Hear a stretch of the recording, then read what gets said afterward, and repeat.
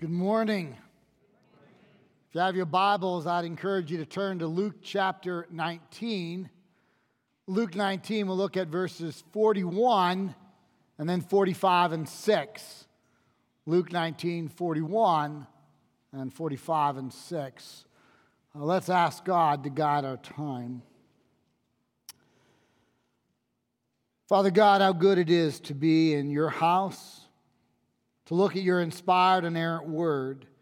We ask, Father, that your scriptures would challenge us, encourage us, gently reprove us, that we might be more and more in the image and the likeness of your Son. We thank you for a familiar text today, and we ask that we would be reminded of truths that we know and perhaps embrace truths that we haven't formally thought about. God, our time we ask. It's in the name of Jesus we pray. Amen. This morning, as part of our text, Jesus will make this statement: your house shall be called a house of prayer, but they have turned it into a den of robbers. In the context, of course, it's referring to the temple in Jerusalem. It's referring to God's church and how some individuals have turned God's church into a personal profiteering place, a place to expand one's business footprint, a place where one desires to make business contacts and to expand one's bottom line. As I thought about the text, I thought I would share two illustrations, neither of which are from Highland, so you can breathe and exhale. The first was when I was away and I visited a church outside our tradition, or at least outside of my tradition. I went to the front door. They handed me a little brochure, a bulletin. I went in, sat in a pew, and it was before the sermon because I would never do this during the sermon. But I noticed that the bulletin was rather thick, rather robust, and so I opened it up. And a number of pages fell out, and I realized, looking at it, that the pages were a number of businesses represented by individuals in the church. And I inquired a little later from someone I knew in that congregation, and she or he confirmed, yes, what happened is that the church would make money each month, and the businesses would advertise their wares, and in this way, everybody seemed to win. Now, I would never call that a den of robbers, but I would say that it is out of step with anything we read in Scripture, where the church has a number of purposes, one of which is not to expand one's business footprint, to make business contacts, to sell one's wares. The church is a place of worship. It's a place of prayer. It's a place of reading and studying God's inerrant, inspired word. It's a place to equip the saints to go out into the world to reach a world that is lost. It's a place of refuge from the world, a place of fellowship among the brethren and sisters. That are the purposes, or these are the purposes of the church. Now, I picked on a tradition outside my own, so let me pick on a church within my own tradition. It's actually the church I pastored in Pennsylvania. And something happened there that I still think about from time to time, and I don't think upon it fondly.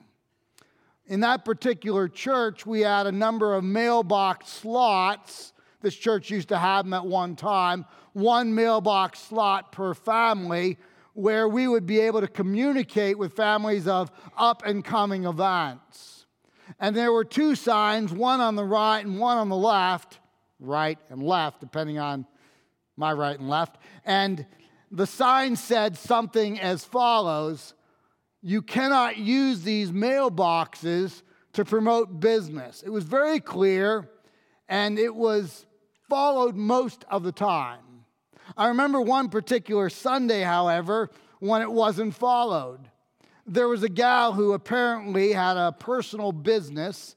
She sold intimate night clothing, and she would apparently have these parties. A friend of hers would perhaps invite guests, and they would have crumpets and tea or cookies and coffee, whatever. It's none of my business. I don't care. They didn't invite me, and I'm happy not to go. And but on this particular Sunday, she decided to invite some people in the church. Actually, she invited every family in the church by putting a brochure in each mailbox, and it is seared on my mind. I remember the tagline. Ladies, if you think a teddy is a cuddly bear, you need to come to my party. That went in every mailbox in the church. If you don't think that I got calls that day from every elder and half the congregation, you would be mistaken. What had she done? Well, besides the questionable tagline, she had turned God's church into a place to advance her career. She had forgotten the purposes of the church: to worship God, to pray, to teach His inspired and inerrant word, to equip the saints to go out as a refuge from the world and a place of fellowship. These are the purposes of the church.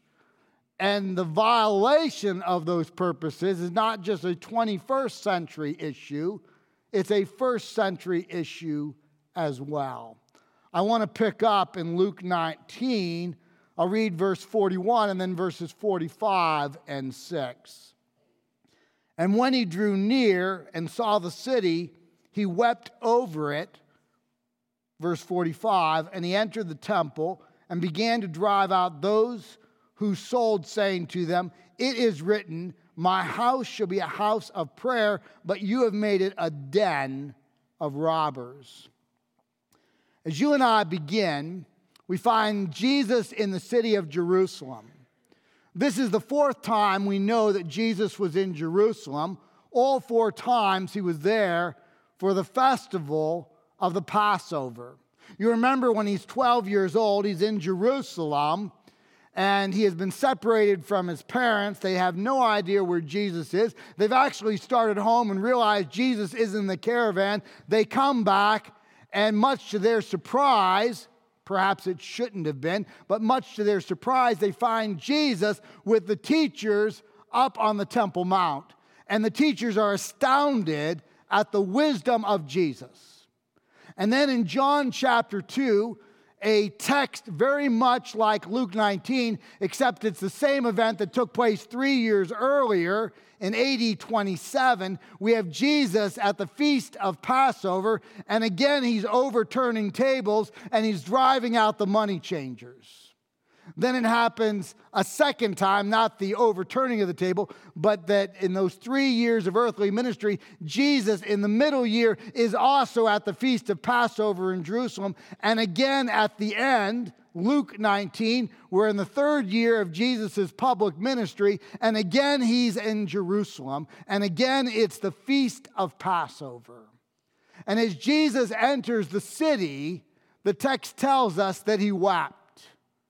I don't know about you, but I love this detail that is given to us in Scripture about Jesus, the heart of Jesus, shepherding Jesus. Jesus looks out over the populace and he sees people who are far from the Lord. He looks out over the populace and he sees people who are confused about their need of a Savior. People who perhaps are self-sufficient. People who do not understand that we are sinners in need of grace, that we are sinners in need of forgiveness, that our sin separates us from a holy God. But God loved the world so much that he sent his only begotten Son, fully God, also took on humanity, the God-man, the hypostatic union, lived a perfect life here on earth, never sinned, yet paid the penalty of sin, which is death. He offered himself as a sacrifice that if we by faith would believe in Christ, we would be given eternal life. Jesus looks out over the city. He sees so many in Jerusalem, in Warsaw, wherever we live. He sees so many that are far, that are confused. And the heart of Jesus is to weep for the lost. And you remember one of our core values, our sixth core value, is that people matter to God, therefore they need to matter to us. One part of taking the next step in our relationship with Jesus is that we care about people, that we have the shepherding heart of Jesus. Jesus saw the populace and he wept. They need Jesus. That's the heart of Christ. Example of the disinterest many have in the things of God in Jerusalem is in verses 45 and 6. Rather than protecting God's house, rather than protecting God's church, rather than seeing God's church as a place of worship, a place of prayer, a place of teaching and preaching God's word, a place to equip the saints to go out, a place of refuge from the world, a place of fellowship, we have some spiritual leaders who are treating God's house as a den of thieves. They have treated God's missionary house as a place to make a dollar. And although the account of Acts chapter 2 happens 3 years earlier in AD 27, the account of John 2 and Luke 19 are fairly similar. And in both accounts, the high priest is a man named Caiaphas. Now, the high priest is a Sadducee. That's always true. Not a Pharisee, a Sadducee. And you remember that the Sadducees were wealthy. They were politically connected. They had a strict interpretation of the Torah, the first 5 books of Scripture. Torah means law. And they did not believe in the afterlife. And Caiaphas is the high priest. And yet he's not the high priest. Now, at that point, you're probably thinking, I'm speaking in tongues, we need to call for an interpreter. How can he be the high priest and not the high priest simultaneously? Well, he is and he is not. Think of it this way. The high priest is like the Pope. The Pope is Pope for life, and you only get one of them, one at a time. The high priest is high priest for life, and you only get one of them, one at a time. When Benedict XVI, in February of 2013, abdicated the papacy, he was the first pope in 600 years to leave the papacy while still alive. You are the pope, you get one of them, and you're pope for life. If you're the high priest, you get one of them, and you're high priest for life.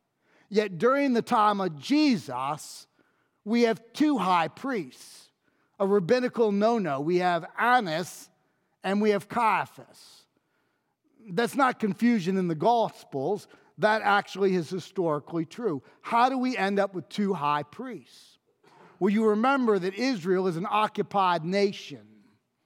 Rome is in control, and Rome sacked the high priest Annas and appointed his son-in-law Caiaphas as high priest. Now, those who follow Rome believe that the high priest is Caiaphas, but Orthodox strict Jews would not accept Caiaphas as high priest because Annas is still alive. And so to them, Annas is high priest. To many, Caiaphas is high priest. We have 2 high priests. Again, a rabbinical no-no. But don't worry. These 2 hucksters are in cahoots together.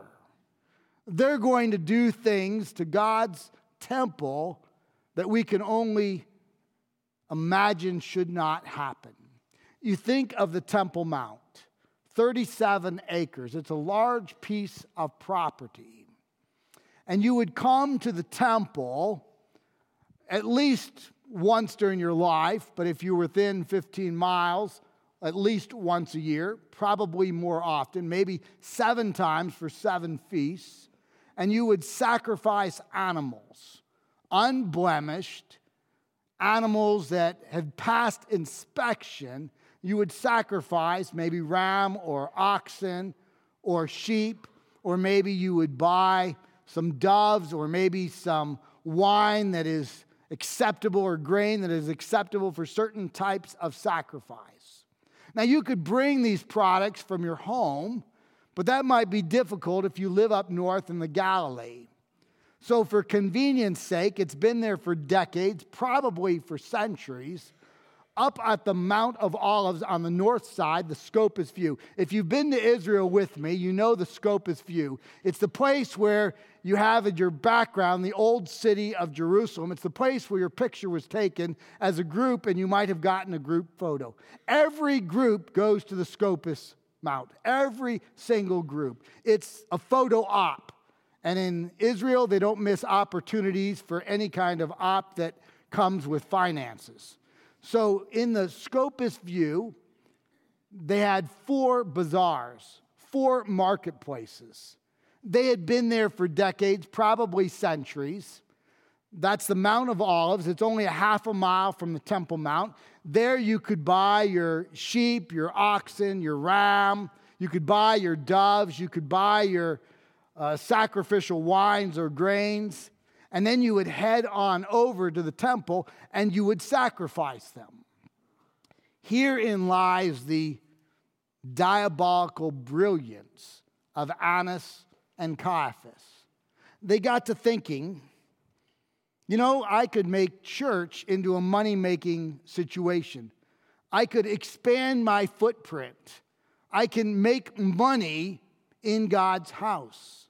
And so, although we've had these 4 markets there for decades, possibly centuries, they decided within the temple they would set up a place where you could buy animals. Now, where would you do that in the temple? The largest part of the temple is the court of Gentiles. It's for Gentiles. No Jew would possibly object to setting up a bazaar or marketplace in the court of Gentiles because, frankly, many Jews were offended that we even had a court for Gentiles. And so they set up a place where you could buy animals. Now, Annas and Caiaphas are pretty smart. They're going to understand the realtor's dream. Location, location, location. Now, think about this. Let's suppose you came from a long, long way off. It's been a long, tiring trip, and you have to stop at the Mount of Olives to buy your animal. Now, the Mount of Olives is 2,700 feet above sea level, but you have to go down to the Kidron Valley, which is 2,000 feet below sea level. You've got to go down 700 feet. Then you have to go back up to the Temple Mount, which is 2,428 feet above sea level. You have to go up 428 vertical feet. So it's not just a half a mile, it's 1,128 vertical feet up or down that you have to traverse, not only with all your luggage, because you've traveled from a long way, but now you've got animals in tow, or, thanks to Annas and Caiaphas and their very good heart, you can buy animals right there in the court of Gentiles and then sacrifice them as a temporary atonement. Location, location, location. But Annas and Caiaphas had a second thing going for them. These twin hucksters, they've got a lot going up their sleeve. You see, in order to sacrifice in the temple, you need an acceptable sacrifice, an unblemished sacrifice. Now, to the average eye, it's impossible to tell the difference between blemished and unblemished, acceptable and unacceptable. In fact, a rabbi had to live 18 months on a farm training to tell the difference between acceptable and unacceptable. or blemished, unblemished. 18 months. So I hate to tell you, I know you've traveled a long way. Some of you came with animals in tow. You brought them all the way from the Galilee down south, but these priests are in cahoots with Annas and Caiaphas. These priests are having their pockets lined by Annas and Caiaphas. It really doesn't matter what your animal looks like. It's blemished, it's unacceptable. Or if you went to those rival markets that have been there for decades, maybe centuries, and you brought them for a half mile, I hate to tell you, you've been had. You were sold unacceptable, blemished animals. But out of the goodness of Ananias and Caiaphas' heart, you don't need to take those blemished animals back. We'll buy them for pennies on the shekel from you. They're worthless. You don't want to have to carry them all the way home.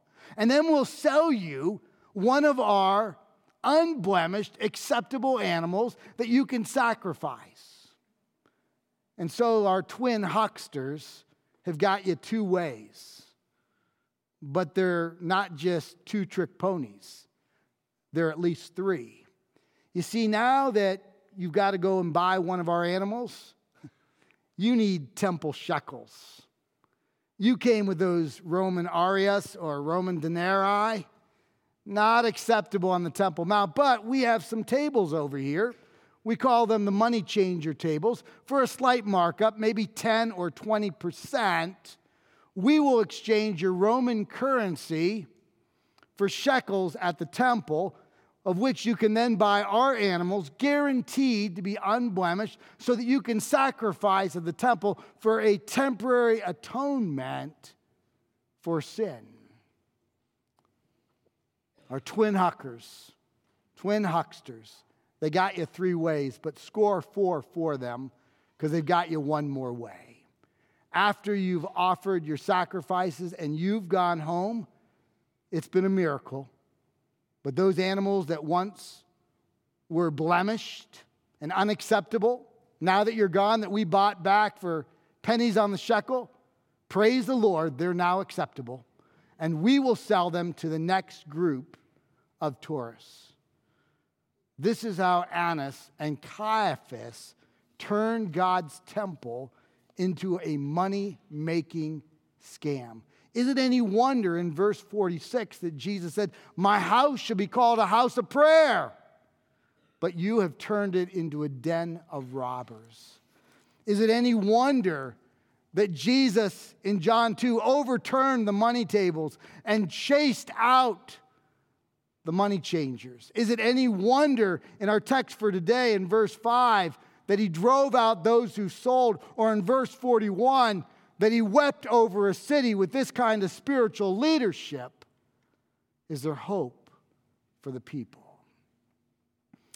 As you and I think about this account, I think there's certain things that we can directly apply to our lives today. The first application we've already talked about, but let's talk about it again. What are the purposes of God's church? It's not to expand our financial footprint. It's not to look for business contacts. It's not to somehow make our financial welfare a little better. The purposes, clearly in Scripture, for God's church is corporate worship, corporate and individual prayer, the teaching and preaching of God's inspired and inerrant word. It's to equip the saints to go out into a world, to minister to a world that is lost. It's a refuge from the world, and it's fellowship within the body of believers. Clear purposes for God's church. And when we don't follow these purposes, we'll see in John chapter 2 that it says, "Zeal for my Father's house consumed me." Jesus is terribly upset when we don't follow these purposes and we go outside of them for self-purpose. The second thing I want to remember from the text is this: We so need the heart of Jesus. I know so many of you already have similar hearts to Jesus. A heart that sees people that are far from the Lord. A heart that sees individuals, a city that doesn't even know how sinful they are and how in need of a Savior all of us are. And Jesus wept over that kind of city. Jesus went to the cross for that kind of city. Jesus paid the penalty of sin, which is death. And he who knew no sin became sin for us, that through him we might become the righteousness of God. He has that kind of heart for the people. We need that kind of heart for people. Third, I want to imitate Jesus' understanding of the church. Now understand that Jesus is a man's man. I don't mean that in a chauvinistic way, but in a testosterone type of way. He's a tecton. That is, he's a stone carpenter. Jesus has guns for biceps. He's not a wimpy guy. He's a powerful guy. And yet Scripture says that he's a Prince of Peace in Isaiah 9, and Matthew 11 talks about him as gentle and meek. But it also says that he forcefully advances the kingdom as forceful men lay hold of it. And in John chapter 2, the 17th verse, it says, zeal for my Father's house consumed me. Now think about that. The Father's house is the church. The bride is the church. And zeal for God's house consumed Jesus. Sometimes we're cavalier about the church. Sometimes, maybe even rightly so, we're disgusted with the church. The church is 100% filled with grade A sinners, hypocrites, fallen, finite people. And yet the church is still God's idea. The church is still God's bride. And in spite of the fact that the church is filled with failure, we need to think well of the church. We need to speak well of the church. We need to work to improve the church for God's glory. I grieve when I hear people disparage the church or talk poorly about the church to their children and grandchildren. And I think to myself, do you think they're going to grow up and go to church when you have spoken that way to your children and grandchildren about the church? Zeal for my Father's house consumes me. And so in spite of the fact that the church is filled with hypocrites, is filled with finite and failed individuals, the church is God's idea. It is his bride. And we are called to be a part of it, to work to improve it for his glory, and to speak well of it. Is this your view? Is this my view of the church? Jesus looks out over a city, and he weeps for the people who are lost. He looks out over a city, and he weeps for the people who are confused. And then he goes into God's house and he sees people who know better, who are abusing God's house. And in John 2, he overturns the tables, he fashions a bullwhip, he drives the people out. And in Luke 19, he tells us that they have turned God's house into a den of robbers. We need to view God's house, treat God's house as God desires. We need the heart of Jesus. I need the heart of Jesus. So do you. Let's pray. Father God, as we continue our study in the Gospel of Luke, we thank you for a familiar account, and yet one that perhaps we need to think afresh and anew and apply rightly to our lives.